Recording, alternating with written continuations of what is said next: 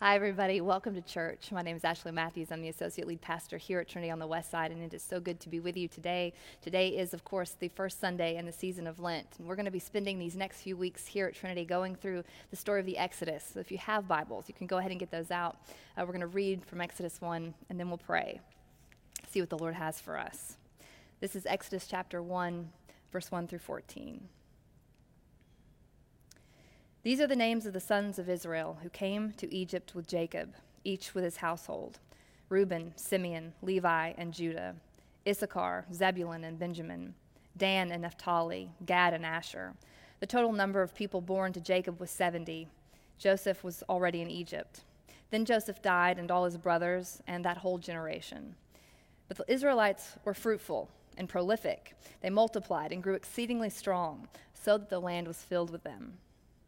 Now a new king arose over Egypt, who did not know Joseph. He said to his people, "Look, the Israelite people are more numerous and more powerful than we. Come, let us deal shrewdly with them, or they will increase, and in the event of war, join our enemies and fight against us and escape from the land." Therefore they set taskmasters over them to oppress them with forced labor. They built supply cities, Pithom and Ramses, for Pharaoh. But the more they were oppressed, the more they multiplied and spread, so that the Egyptians came to dread the Israelites. The Egyptians became ruthless in imposing tasks on the Israelites and made their lives bitter with hard service in mortar and brick and in every kind of field labor. They were ruthless in all the tasks that they imposed on them. This is the word of the Lord. Thanks be to God. Holy Spirit, Lord, we are thankful, God, for this time to be in your word. We are thankful, Lord, for the time, the space set apart, Lord, to be with you.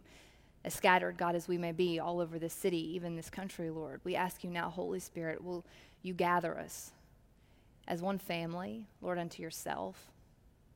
Will you, Holy Spirit, speak a word of peace over us so that our hands would open up, our hearts would open up, our minds would open up, Lord, to receive from you, from your word. Thank you, God, for the gift of this story. We long to hear from you, Jesus. In your name we pray. Amen. Amen. So first of all, it should be said that when we're talking about the story of the Exodus, we are talking about the story for Jews. Similarly to the way that Christians think about the cross, whenever Jews need to remember who they are, who God is for them, the story of the Exodus is a story that they go back to. Similarly, when Christians need to think about or are thinking about who they are, who God is, we go back to the cross. That's a story where we find our identity, where we understand who we are and who we're meant to be. Both of these stories, of course, are stories about deliverance. In the story of Jesus, Jesus enters into the world in order to deliver his people from sin and the curse of death, not unlike the way that God enters into Egypt with the intention of delivering the people of Israel out of Egypt, and not unlike the story in Genesis, when God enters into the story, hovers over creation, and says, "Let there be light." When you hear then several chapters or books later in the story of the Exodus, God saying to Pharaoh, "Let my people go," I think we're meant to hear a kind of continuous thread. This is the same God. The God who said over creation, "Let there be light," and called out life out of chaos and darkness, liberated life, delivered life out of chaos and darkness, is now in Egypt, saying out over Egypt, "Let my people go," delivering his people life out of chaos and darkness. And that same Jesus does the same thing then again in the New Testament. Same God, same Jesus, same ongoing story of deliverance. And this idea of one ongoing story is really important. It's really important throughout the Bible, and it's important here in the story of the Exodus. It's the reason, for example, that the story here in Exodus begins by looking backward and recounting the history of Israel's ancestors. It's like the Lord's way of saying, this story, just as a reminder, didn't begin in slavery in Egypt. It began actually with Joseph, who was delivered out of a pit. And before there was Joseph being delivered out of the pit, there was, of course, Abraham, who was being delivered out of childlessness. One ongoing story, story after story about God's deliverance. And here's why I think that matters so much for us. Because the reality is I think a lot of us feel probably pretty unmoored, untethered, disconnected from God, from each other, from the church. Hard to know right now, like what to believe, who to trust. Just kind of generally lost. I talk to a lot of people who have the sense of like, I don't really even know what my life is right now, where it's headed or where it's going. I feel like in some ways kind of starting over from scratch. And that's not, biblically speaking anyway, a terribly unusual feeling. And what's encouraging to me is that when we feel that way, the invitation from the Bible, from the Lord, of course, is that we would back up and zoom out, pay attention to this bigger, older story, and put our lives, what's happening now in my life, in the context of this bigger and older story, so that I can see that I'm connected to something, that where I am today didn't start today, that my history is long and old, the story that I'm a part of is bigger than me, older than me. In this case, the reason that matters for Exodus, it's for us going through Exodus and Lent. Particularly, we need to be reminded, I think, that God is, in fact, and has always been a deliverer. That the same God who, when Joseph needed him, when Joseph found himself in a pit that he didn't know how to get out of, quite literally, God delivered him out. Israel could look back at that story when they were in slavery in Egypt and remember, okay, well, this is the God who delivers us out of the pit. He did it for Joseph. He can do it for us. By the same token, we are meant to look back at those stories and say today and now, when I feel like I am in something I can't get out of, when I'm up against something that seems impossible for me to overcome, God is with me and for me to deliver me. That's who he's always been. That's who he always promises to be. As I've been sitting with this story and imagining people right now, names and faces of people I've talked to over the weeks and months who are really, truly up against things that feel impossibly hard, that they've never had to deal with before. Sitting with this story is such an encouragement. It's why we keep saying over and over, Lent really does have at its heart a word of hope to speak to people. Because what I know is that if you belong to Jesus, regardless of what it is that you are in the middle of right now or up against, the marriage that is in shambles that you're not sure how you're going to face or begin to put back together, the addiction that you know is real but you don't know how to confront, whatever it is, if you choose to stay close to Jesus, what I can know is that you're going to be okay. And that's not just blind, naive optimism. When we root it in the story of the Bible over and over and over again, what God is saying is like, this is who I am. We tell these stories over and over so that we can be reminded when we find ourselves in the middle of something impossibly hard. It's not surprising to us that we're there. And we can be hopeful because we know who God is, who he has promised to be when I find myself in exactly a place like that. I can look at you and say, if you choose to stay close to Jesus, if you belong to him, no matter where it is or what it is, you're going to be okay because I know this story. Your story has been grafted into God's story, and God is a deliverer. Over and over and over again, as often as we can, in this season, we're going to be coming back to that idea in this story.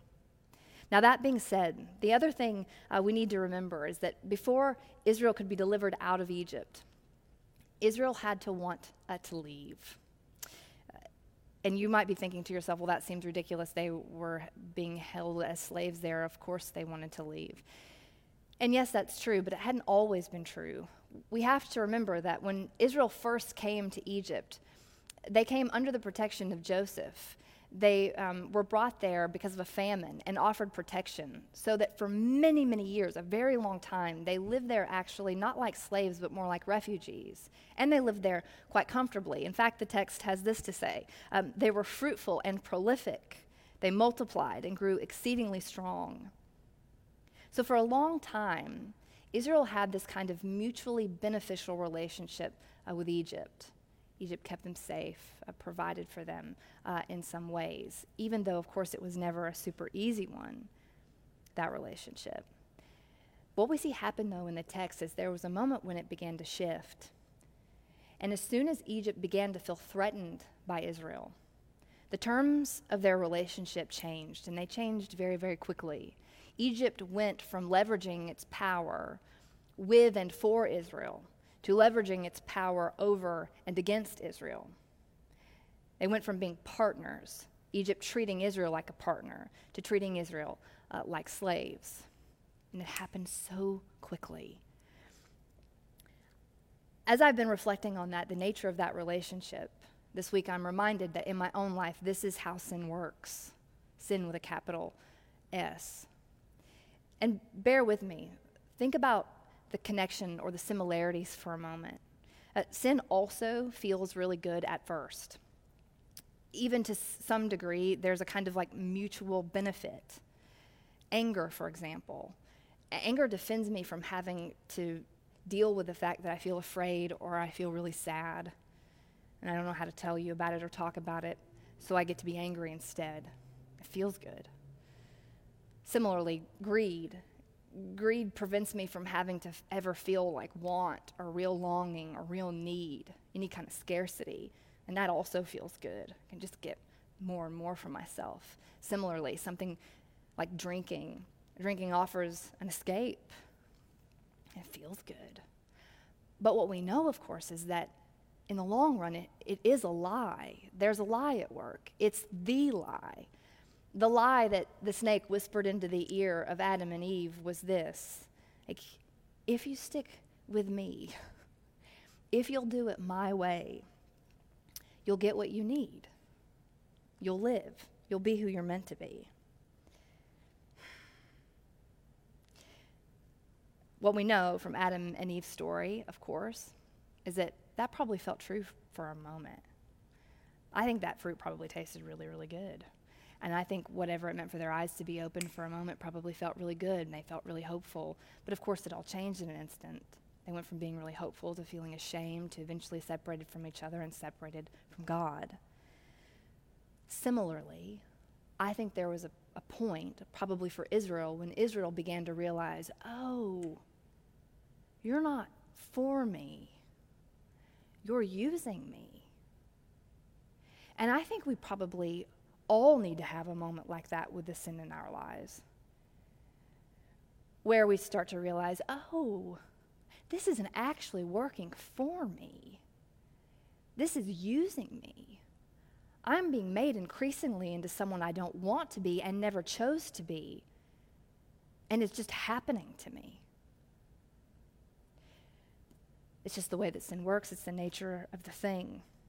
And until I have a moment when I can see my sin for what it is, in the same way Israel at a certain point began to see Egypt for what it was, until that moment happens, I won't want to leave it.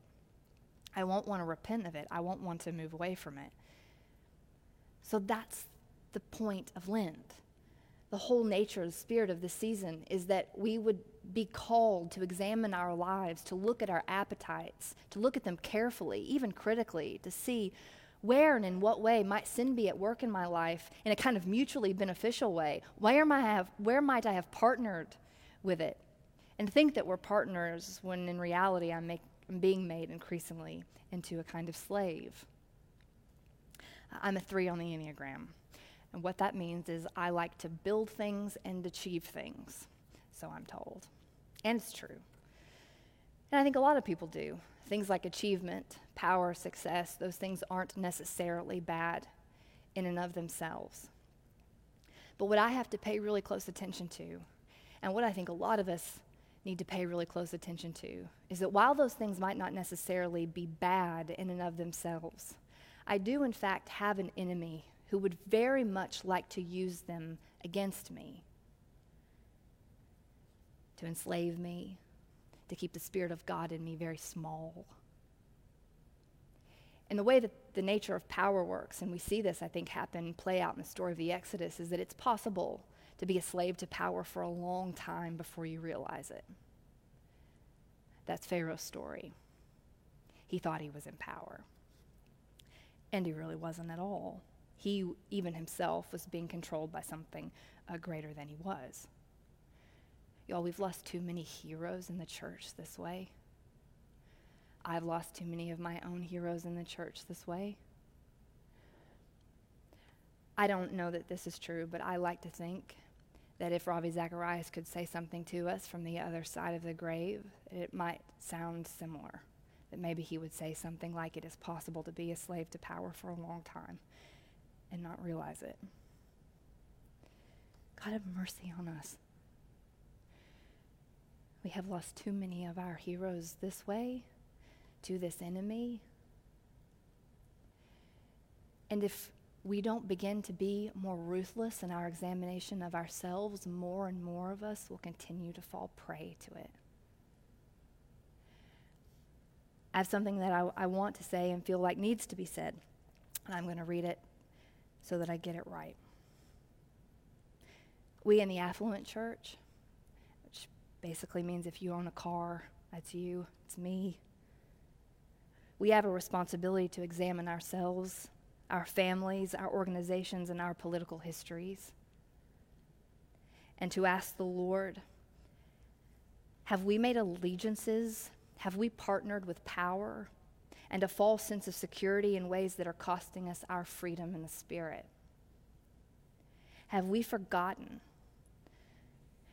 or have we gotten so comfortable, so accustomed to the perks of the empire that we've forgotten who we are?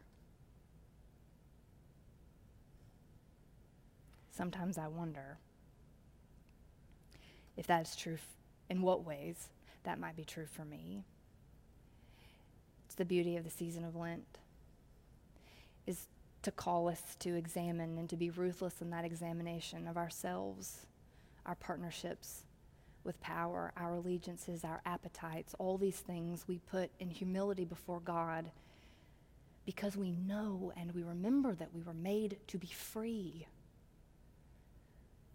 So we don't have anything to lose in putting those in front of the Lord and asking God to take them from us, because freedom is with Him. Apart from those things, we are little Christs. What that means is we are ambassadors. We are the beloved servants, the friends of Jesus of Nazareth. He was a healer. He was a friend to sinners. And he was executed by the state because he wouldn't bow down to it. And y'all, there is no glory for the church without our crosses. There just isn't. That's our story. That's who we are. We've been called by Jesus to be people who carry our crosses, who turn from allegiances that would make the Spirit of God in us smaller than it is meant to be. If we don't tell our stories, our old stories, this old story, the story of who Jesus is, the story of God's deliverance, His intention to redeem and save the world, we'll forget. And when we forget, we become less and less the people we were called to be, created to be. When I was a kid growing up in the Baptist church, there's this hymn that we used to sing called I Love to Tell the Story. If I close my eyes, I can still hear Brother Jackie singing it. I'm going to read it to you. This is a slightly different version of it, an older version. It goes this way. Tell me the old, old story of unseen things above, of Jesus and His glory, of Jesus and His love. Tell me the story simply as to a little child, for I am weak and weary and helpless and defiled. Tell me the story slowly that I may take it in, that wonderful redemption, God's remedy for sin. Tell me the story often, for I forget so soon. The early dew of morning has passed away at noon. Tell me the story softly with earnest tones and grave. Remember, I'm the sinner whom Jesus came to save. Tell me the story always if you would really be, in any time of trouble, a comforter to me. Tell me the same old story when you have cause to fear that this world's empty glory is costing me too dear. And when the Lord's bright glory is dawning on my soul, tell me the old, old story. Christ Jesus makes thee whole. Amen. God is a deliverer.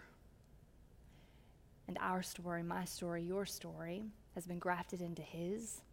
Therefore, we have hope, particularly in this season. So there are a couple of questions I want to put in front of you before we pray. Questions for you to reflect on, either together with your group or throughout the week on your own. The first is, what is the pit you need God to lift you out of? What's overwhelming you right now? Secondly, have you partnered with power or comfort in ways that are costing you your freedom in the Spirit? We pray less than we should, less boldly than we should, less often than we should. Are we less joyful than we should be? More judgmental than we should be? Where do we feel the costs of our freedom? Come, Holy Spirit. Amen. We'll pray now together the Lord's Prayer, and then you all can take communion in your homes. Our Father, who art in heaven, hallowed be thy name. Thy kingdom come, thy will be done, on earth as it is in heaven. Give us this day our daily bread, and forgive us our trespasses, as we forgive those who trespass against us. And lead us not into temptation, but deliver us from evil. For thine is the kingdom, and the power, and the glory, forever and ever. Amen. Amen. God bless you. We'll see you next week.